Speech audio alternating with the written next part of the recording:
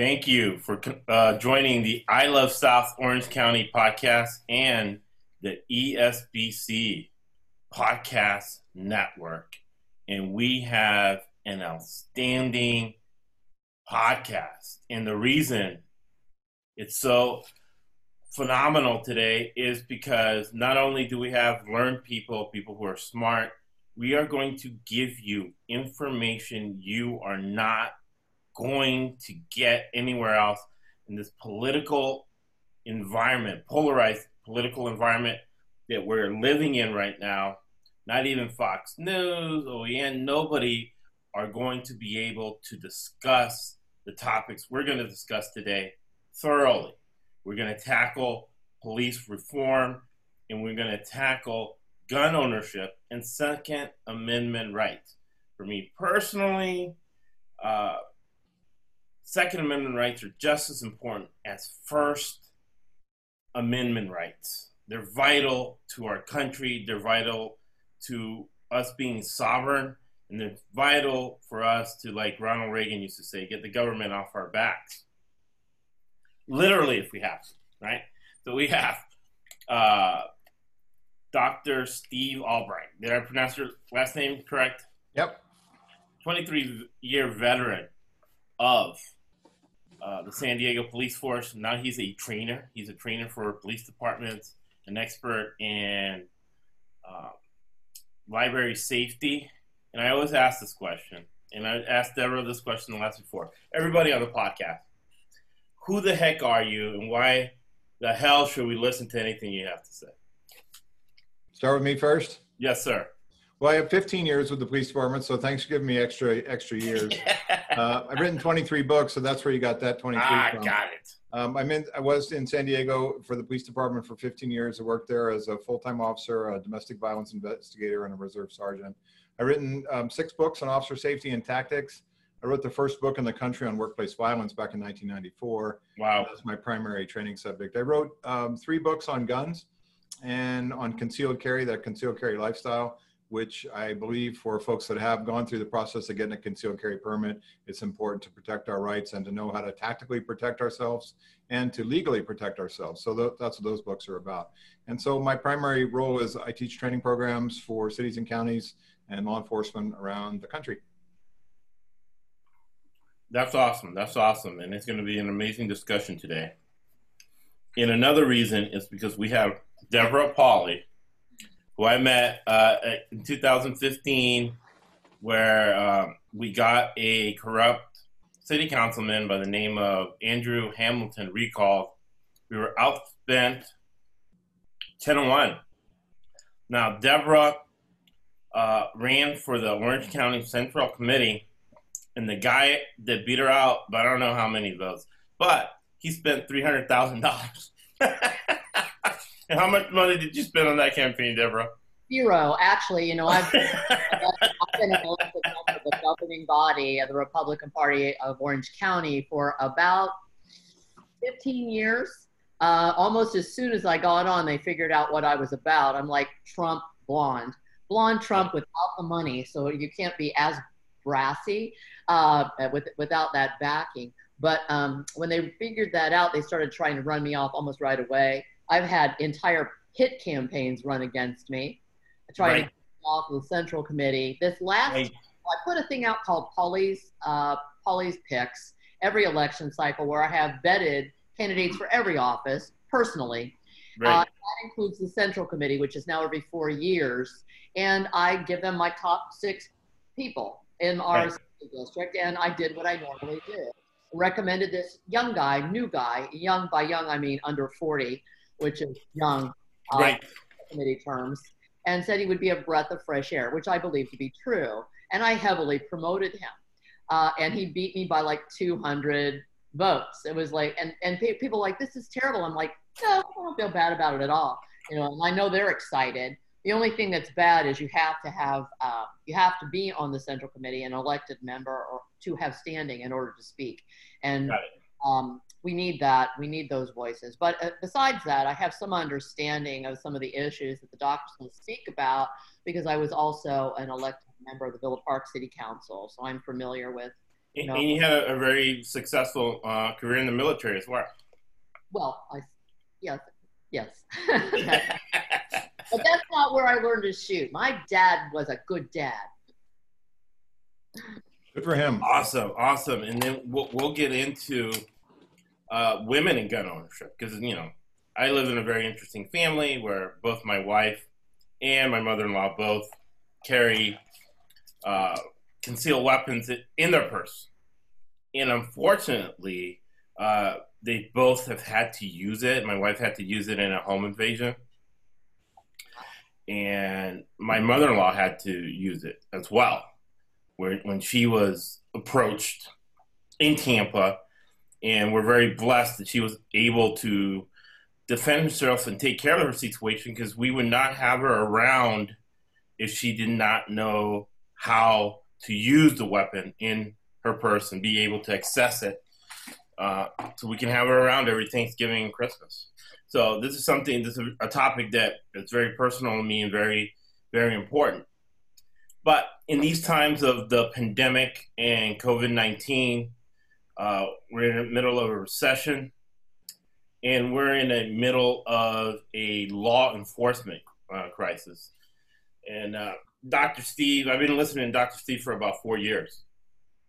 Very, very intelligent man. And if I wanted somebody to break something like this down, it would be somebody like Dr. Steve. And we talked beforehand about, because you're a very thoughtful man,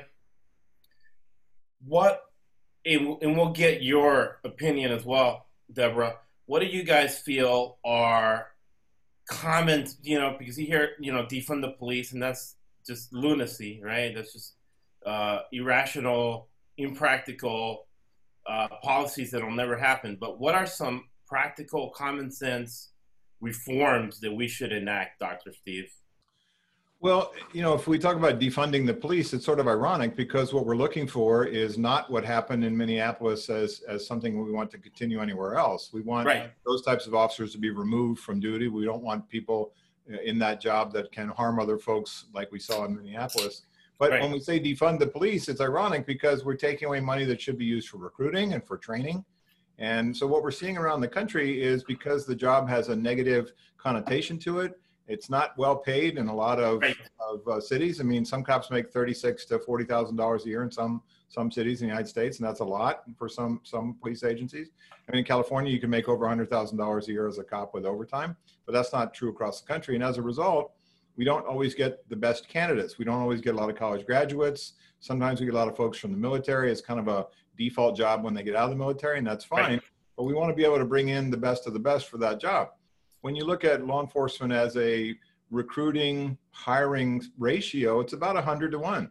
In most large police agencies in the United States, they interview, test, put through the physical abilities test, the medical, the psychological test, and the polygraph, about 100 candidates to get to the one that they hire. So, that ratio is enormous when you look at the number of people that are trying to fill an academy with 25 or 30 people. So the cost of bringing folks into that job is expensive. And so if we say, let's cut, as in Los Angeles, let's cut $175 million from the police budget, as Garcetti wants to do, it's ironic because we're trying to say, let's improve the professionalism of the job. Let's improve how we recruit and bring the best and brightest into our profession. But cutting the funding to do that says, okay, we don't have the best equipment. We won't be able to get the best officers. It's ironic how that's their first thought. Yeah, no, it's crazy. It's crazy. And it's something I would like to, because I think you're a great example of this, Deborah, that when people don't do research in an election, right? Plato said it, thousands of years ago, that you get people that are less than. And from what you've seen of city council people in Orange County that are bought and paid for by developers, do these people have the intellectual capital when there are negotiations with the sheriff's department to be able to come up with solutions that benefits the police department and the people? That's a really great point. We have a lot of people, and the most local level is really where the rubber hits the road. That's where it matters the most. That's the first line of the people. That's where a lot of budgeting issues are, decided. And quite often we have people elected that have been put in place by special interest groups that are driving a particular agenda, has nothing to do with the greater good or public policy in general, nothing to do with public policy. They don't even understand what they really are supposed to be doing there as far as setting that policy and looking beyond the end of their nose. I have a backer that wants this kind of thing to pass. I'm going to make sure it passes. They're not thinking, what's it going to look like 5 years from now, 10 years from now, 20 years from now? This entire defund movement is an overreaction to one thing that happened. Actually, it's them taking that one thing that happened to drive an agenda. And there are several different agendas that are happening here. And this is all getting down to what politics is all about. This is what politics is about. It's competing groups that are competing for dollars, competing for resources, competing for policy that's going to benefit them, period. And that's what politics is. So part of this defund movement, at least what I see happening in Minneapolis, and I'm going to get a little bit on the edge here, which, you know, I tend to do. Fine. Yeah, I'm the owner of the podcast, and I've known both of you guys for 4 or 5 years. You can say 100% of anything you would like to say on this podcast. Yeah, I'm thankful for that opportunity.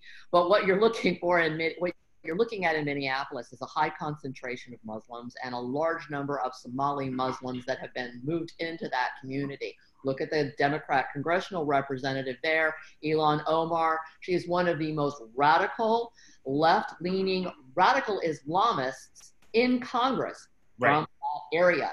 So they are actually, if they can defund the existing law enforcement, which is what they want to do, they want to dismantle it. You defund it, you dismantle it. They want to replace it with something else. And there are pockets you see, they would create, they call it no-go zones. That means that our law enforcement that are backing our laws or our constitution don't go into that zone because it is not safe for them to do so, and they make that clear. And what they're going to then impose would be not constitutional law, but Sharia law. And I'm just speaking what's happening in Seattle. That Antifa jihadist connection is very real. I'm be done with that. How's that? Right. No, and people should do their research. They should type in Sharia law in Irvine, California, of all places. Yeah. And but very close neighbor, city councilwoman Farah Khan. I call her Khan.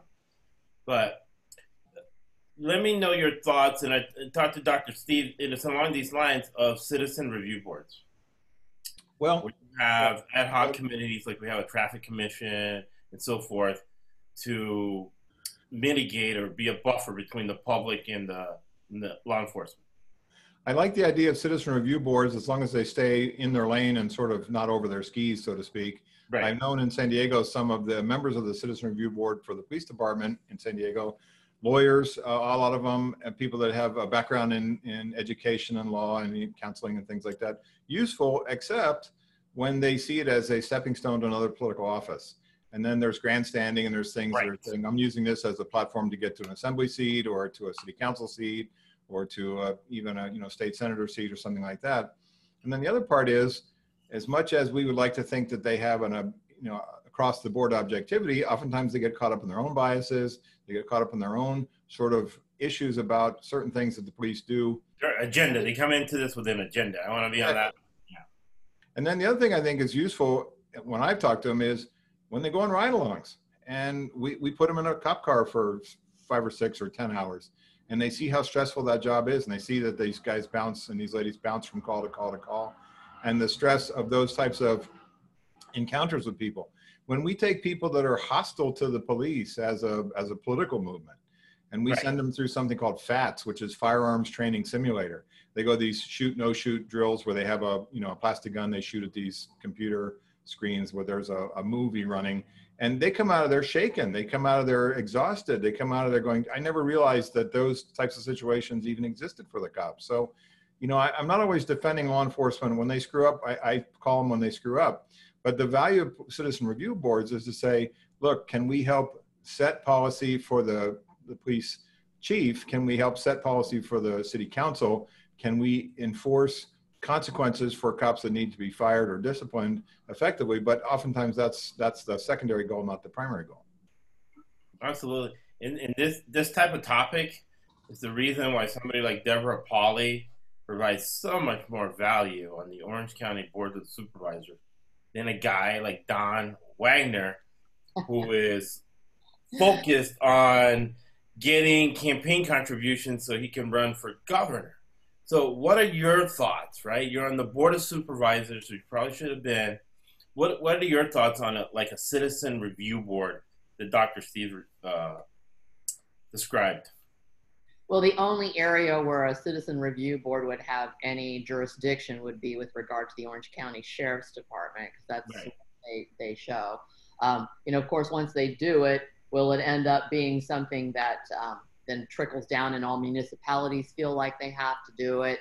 There are a lot of Villa Park, the city where I was a councilwoman, is a contract city, was at that time and remains so. So does that mean that we would have then representatives from the municipalities? But I think Dr. Albrecht really hit it on the head when he was talking about it being a political stepping stone for many people, that they would overstep their bounds once they got in place. So when something like that is there, it never goes away.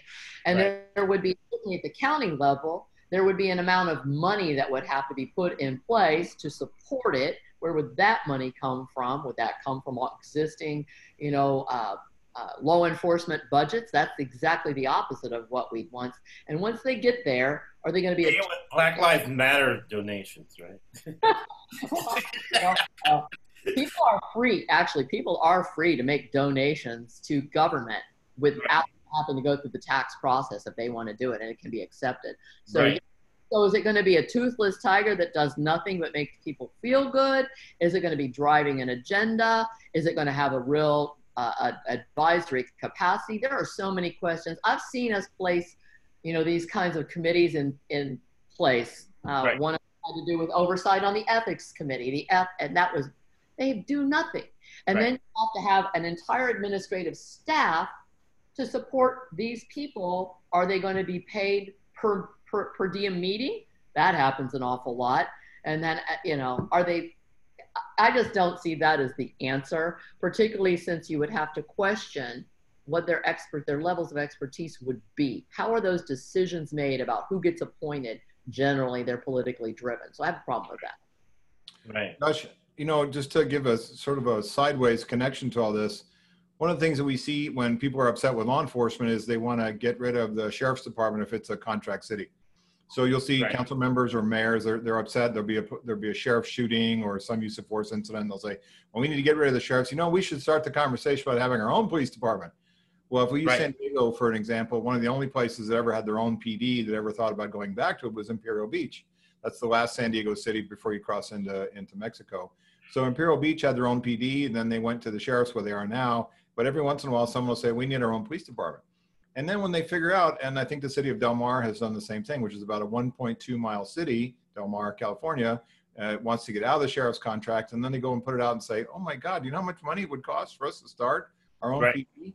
And all the things that sheriffs brings, like homicide and crime lab and helicopter and search and rescue. So you look at these agencies and they say, well, we're just going to break free from the sheriff and do our own thing. And then they realize they can't afford it.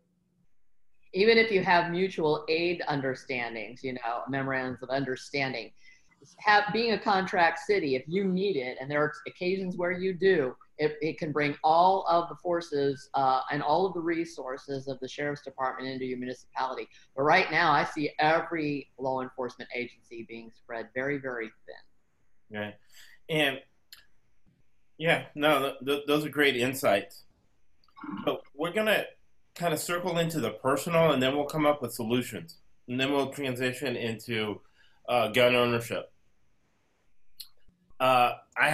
I don't know, my personality, I have a lot of friends who are in law enforcement. And one thing that has struck me is, and this will be a twofold question, right?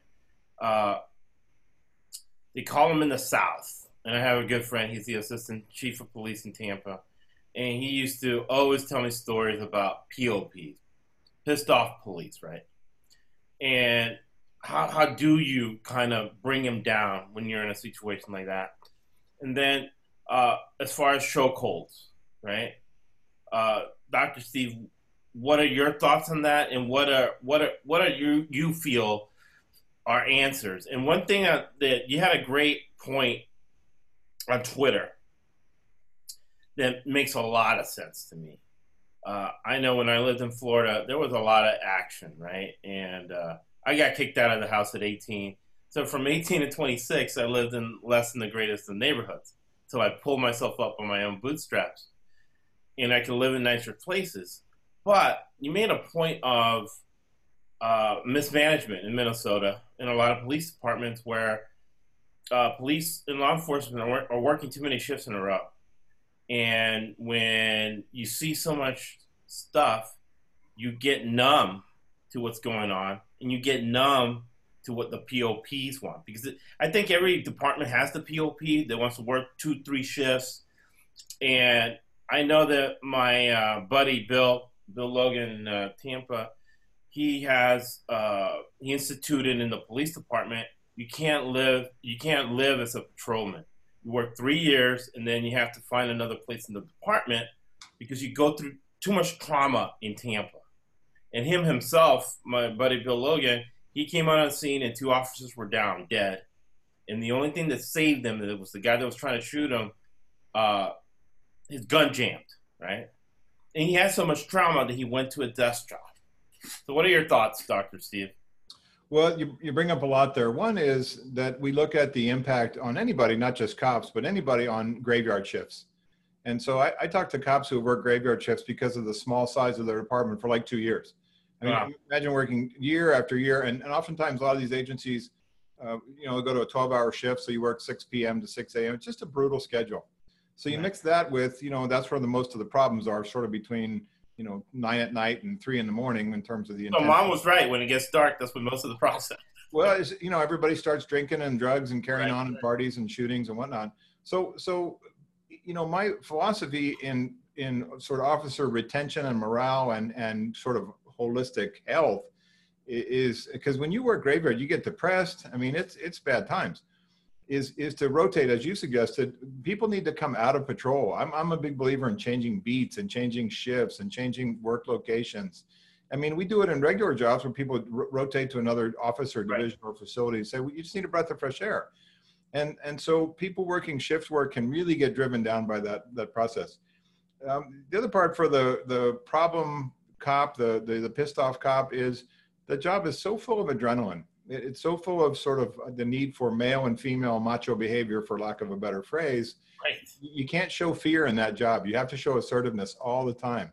And so there are folks that just can't get off the assertiveness, testosterone gas pedal, male and female, and they get themselves into problems that other cops have to pull them out of. And then what we see is, because of this concept of not wanting to rat on your brother officer or sister officer, that cops let stuff slide.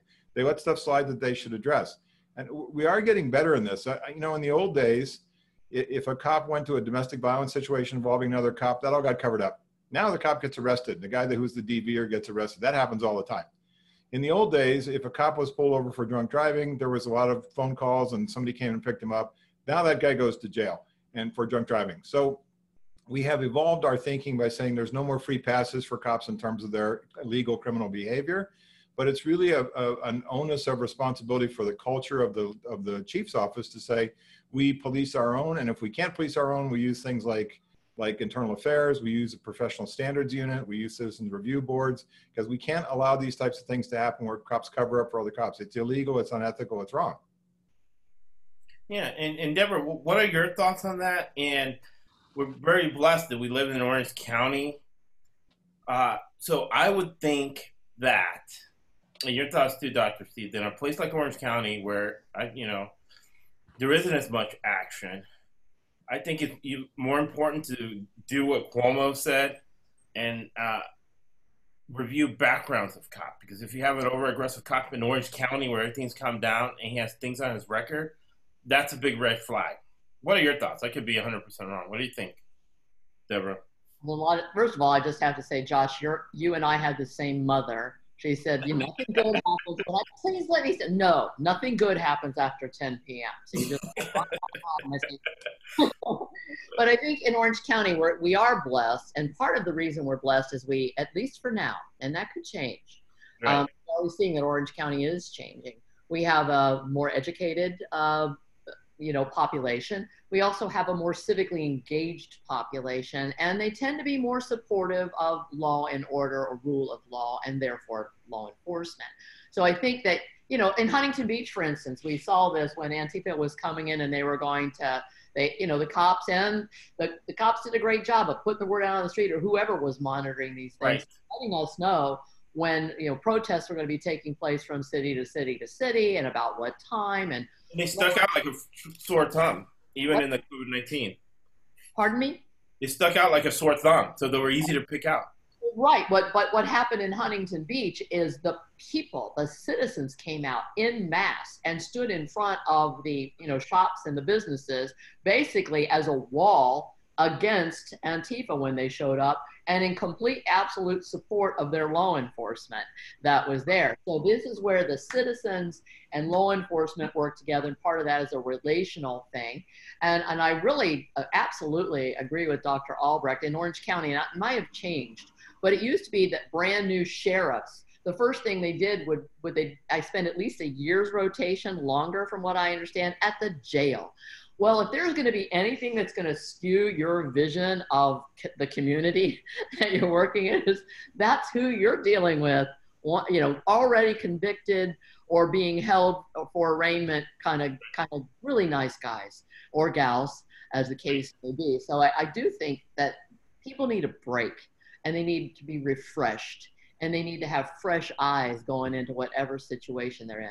That's not to say that we haven't had some really horrific, and we have had some pretty bad situations in Orange County where we've had law enforcement act in a way that you just don't want. But their frustration, they're only human beings. Right. You have to remember that they are only human beings. And it's difficult. I have a lot of heart for them. I happen to have, I have a lot of cops that are friends too, just because of kind of, I guess, I am, but there's a young family on my street. You could see when all this happened, there was a lot more of his family coming, wanting to be near, wanting to be with his wife and the 3 little daughters more, before he'd go to work. There's just a lot of, I just don't know how to put it. It's going to be a rough night. Let me put it that way. We know that. And will I be home tomorrow morning? I hope so. Right. I sure hope so. So Josh, let me just bring you back to something that some of you may have heard about. In a lot of cities in the United States, they have something called EIIS, Early Identification Intervention System.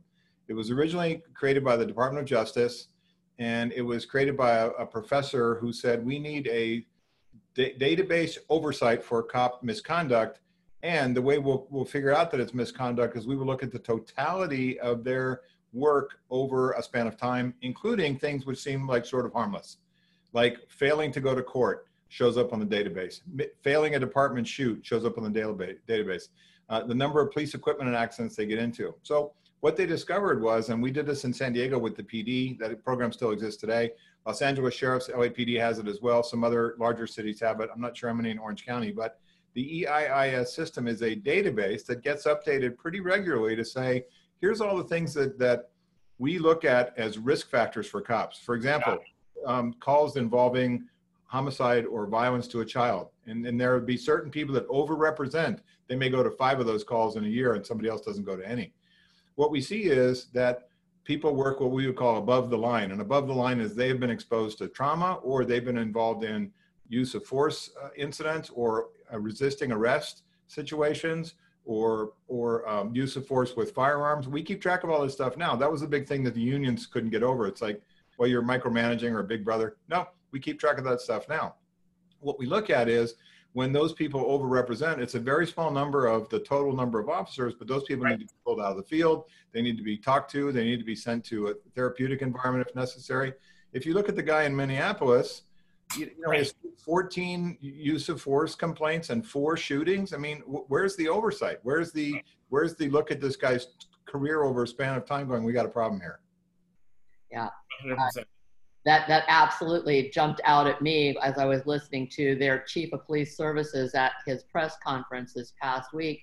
A couple of things surprised me. First of all, he was black. I thought we had a problem where it was only white or whites on blacks.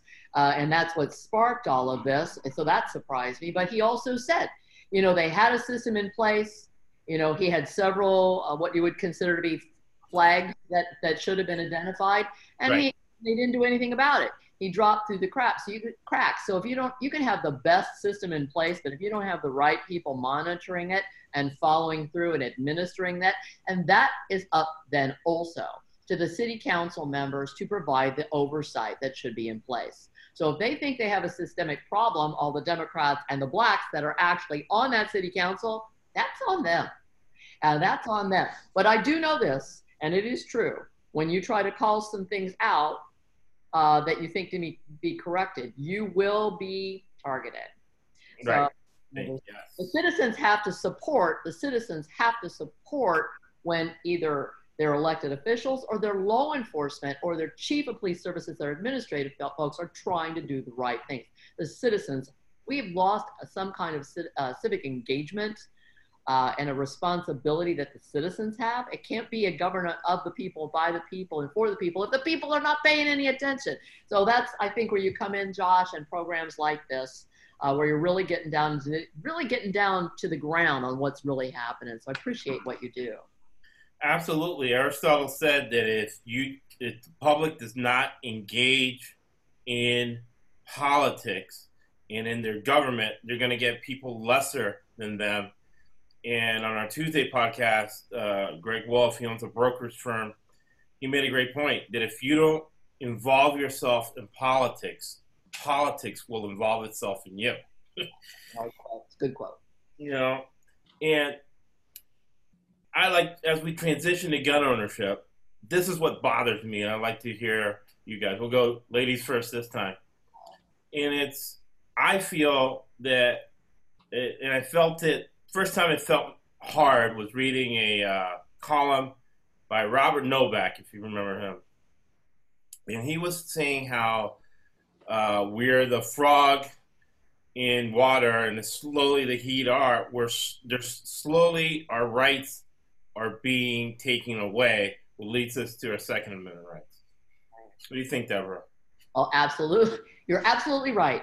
Our constitutional rights, all of them, not just the Second Amendment, have been eroded slowly. Part of the problem is people don't recognize what those rights are.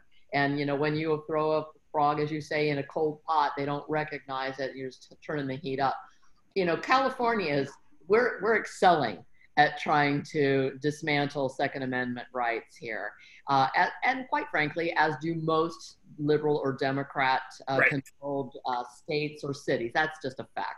I don't know why they feel that way, but they do. And so, you know, when these kinds of things are happening, because they elected those people, it must be what the people want. In some instances, it may be that. I'm not exactly sure what the point of where you were trying to lead me with this whole situation about our Second Amendment. You know, whatever you feel, because I feel that this is my fear, right? It helped me, right? And they always say that if you're the smartest person in the room, you're in the wrong room. So this podcast to me is so fantabulous, and I learned from all the podcasts. Both of you guys are 10 times smarter than me. So when this whole COVID-19 stay-at-home order came about, the first thing that came to me was that the Second Amendment is the only buffer we have, the only right we have, that stops us from being either far left or far right, being victims to an authoritarian government. Right. Well, you know, the first thing that came to my mind when this whole thing first started, and why I was willing to take a step back, is that biological warfare is a very real thing. And when it was emanating from Wuhan, China, and China is not, will not, and never has been our friend, I thought, you know, are we going to be heading into another situation? But once that was over, the COVID thing didn't. Of course, the government absolutely overreached. Right. You know, the data started coming in. The way the data was presented to everyone was highly skewed. You know, when you say, oh my gosh, we've had 4,000 people identified, yet there are 14 million people in the state. So let's get a grip on reality. And at the county level, it's even been less. And the whole idea was that we needed to flatten the curve. Okay. If you look at the number of beds that are in Orange County hospitals, there are almost 6,000 beds in Orange County hospitals. At no point during the entire run of this crisis, this global pandemic, have we had more than 300 people in any of the beds. Right. I understand that we've been bringing folks in. So yeah, the Second Amendment became very concerning to me when I started seeing rioting in the streets. That's when I started thinking, well, police cannot possibly be everywhere. And with the way California has been, for sure, they've been chipping away very, very slowly and meticulously at our Second Amendment rights. There's nothing wrong with doing background checks. We don't want crazy people getting weapons. But, you know, if you're looking at what happening in Seattle, those in Antifa, they've got ARs. They're all up there. I'm sure they passed their background check. You know, so this time when I went to get ammo, and I did go get some ammo, they wanted, you know, they never had checked me before. It was like, I need ammo, I need some range ammo, I need some self-defense ammo, I need some supplies, get my stuff, get out. This time, you know, we did a whole checking of me, looking in the computer, checking in, you know, all kinds of things that we hadn't done before. Part of that are new rules that the state of California has put in place. If there was ever a time that people need to be able to defend themselves, it would be now. And particularly, you know, I hate to play the gender card, but I'm gonna, because me, and I'm pretty tough. I'm strong. I lift. Right. I wouldn't mess with you, Deborah, to be honest. I lift big weight for a girl, for sure, for a girl, you know, but I still have no desire to get in hand-to-hand combat with someone. And certainly if they're armed, I want to be armed as well. I will talk about this. You know, I dropped off my dog at the groomer, who's been very quiet. I'm very proud of my dog. He's very quiet. And thought I would just pop into the local, you know, gun shop, get some range ammo, because I was going to spend some time out at the range, and some self-defense, and just a couple of little things that I wanted or needed. It was 9:30. I thought, well, I'm here now. So I went ahead and pulled off. There was already a line. They don't open until 10. Wow. And whoa, what's going on here? I've never faced that situation before. So you have a lot of time to talk to people in the line. And as I'm in this line, it just kept growing and growing and growing. By the time the doors opened, you know, it was 4 times the length of what it was when I showed up at 9:30. There was a woman a couple ahead of me. I tended to talk to the women because they were. Yeah. And she was older, and everything's relative. I don't really know how old she was, but she was not a spring chicken. And she was picking up her first ever weapon. Wow. Woman out working in the professional world, you know, lives in an Orange County city. Her husband was there with her. He already was the kind of guy that was already armed. And so we were talking about good training facilities. 2 people back from me was a guy, rocket scientist, literally a rocket scientist. Oh, wow. The 2 in front of me that we were talking, they were both conservative. The gentleman, the rocket scientist, actually was a Republican, a conservative. His wife, this is a mixed marriage. I don't know how they do it, but she's a Democrat, very liberal, always had been anti-guns. Right. Not anymore. And she works in a hospital. She's a nurse. She works in a hospital. She's like, things are squirrely. And so they were there, you know, in line to get her first ever weapon. So, you know, that's happening. I went out and trained in a very nice range, outdoor range. I like to shoot outdoors when the weather's nice. And there was some great training that was going on, about 4 hours of training. And while one group is shooting and the other group is reloading, you have a lot of opportunity to talk, and the groups are remixing quite often, quite a bit. There was one young mother. She is a physical therapist. She goes out on the road. She's got 2 young daughters, but her husband is out a lot. And she lives in one of the nicer Orange County, you know, cities. So you shouldn't be afraid. You know, Santa Ana, you know, you're in the heart of what, you know, there's always stuff going on. Oh, absolutely. It wasn't that at all. She just felt uncomfortable and like she wouldn't be able to take care of herself and her small children. And so this is her second time out on the range, and she was applying for CCW because she is out by herself. And, you know, I think that, you know, as women, a lot of women are not comfortable with weapons, and that's why I think they're afraid of weapons. I think once they see what type of training those who have weapons have, that they're probably safer than anyone else. You know, right. We treat every weapon like it's loaded. We never put our finger on the trigger unless we never point the barrel at something unless we intend to shoot. We don't put our finger on the trigger, and we know what's behind our target. So this is training that people who own weapons receive and should receive. And so I think as more people are exposed and more people recognize, you know, this is a slippery slope and things are pretty squirrely right now. You better be prepared to take care of yourself, your household, and quite frankly, help the others on your street who also need to do that. It doesn't matter, you know, what community you are in and how safe you feel. You should never have a false sense of security. So what are your thoughts, Dr. Steve, on the whole Second Amendment and then women, female gun ownership? And you've written 4 books on the subject, right? And you've trained women. So you have a lot of experience in this.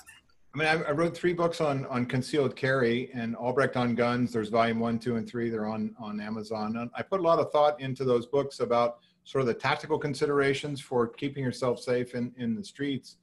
If we look at the United States and we say there are 9 states that don't have a requirement for a CCW permit, wow. You know, what I'm looking for and what I was hopeful that the Trump administration may do at some point in time, the bill is sort of circling the drain. It's HR 38.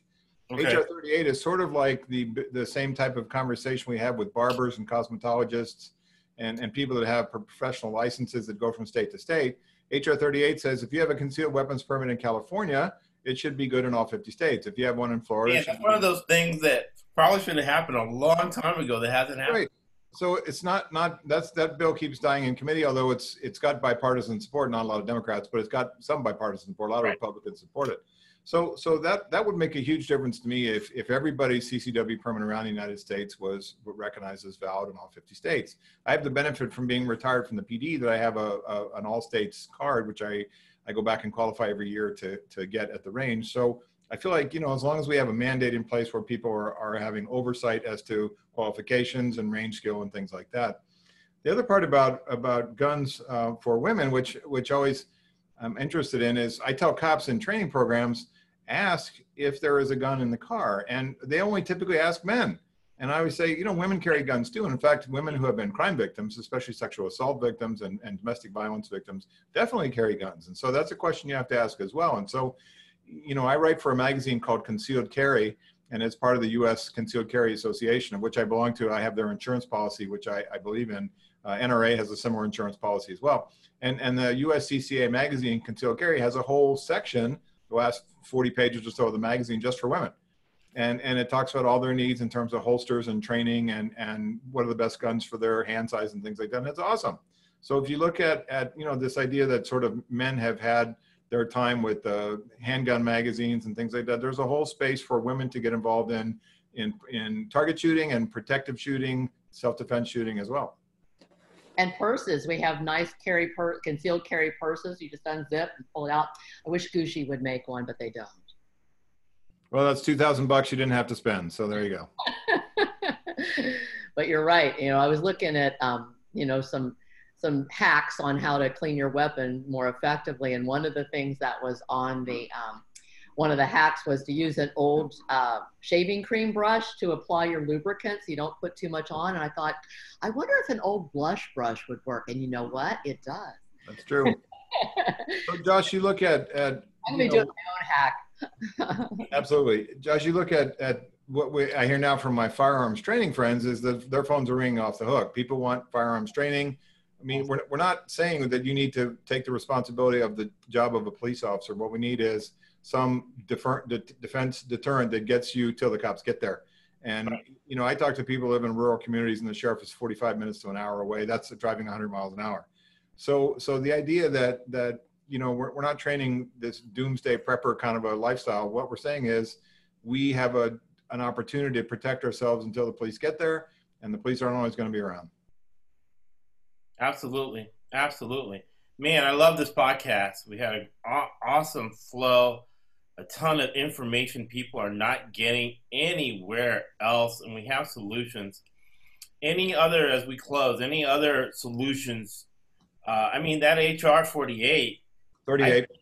I cannot believe there isn't 100% bipartisan support, because the Democratic Party has been looking for ways to track, and having a nationwide tracking system of somebody who has a license to carry a weapon would facilitate that.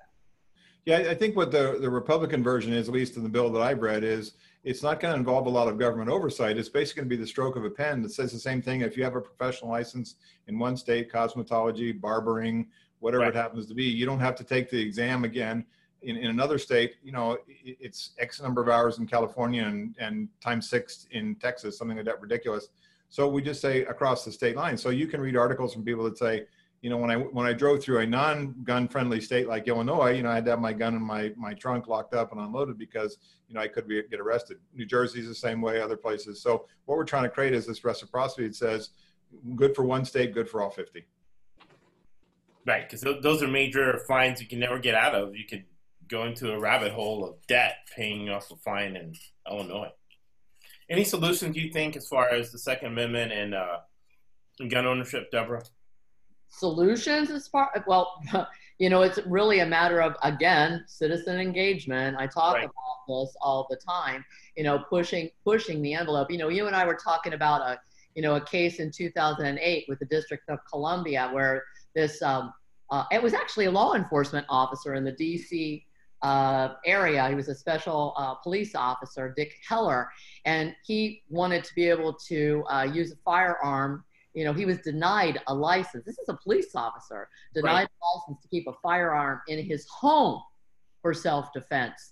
And part of the left's argument always is that when the Second Amendment was written, it was, you know, a different time, and it was for the use of militia, and all of that is now absolutely obsolete. But as you muskets.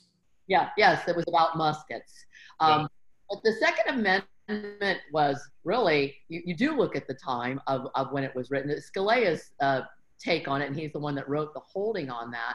Right. Well, the Second Amendment protects an individual right to possess a firearm unconnected with service in the militia and to use that arm for traditionally lawful purposes such as self-defense within the home. And the District of Columbia's ban, as it was put in place, that it required that the firearm be stored in the home in an inoperative position, you know, inoperative condition, would actually violate that right. It was interesting that it was a police officer that decided to take them to task on this. But citizens have to take them to task, have to take their local elected officials to task on this.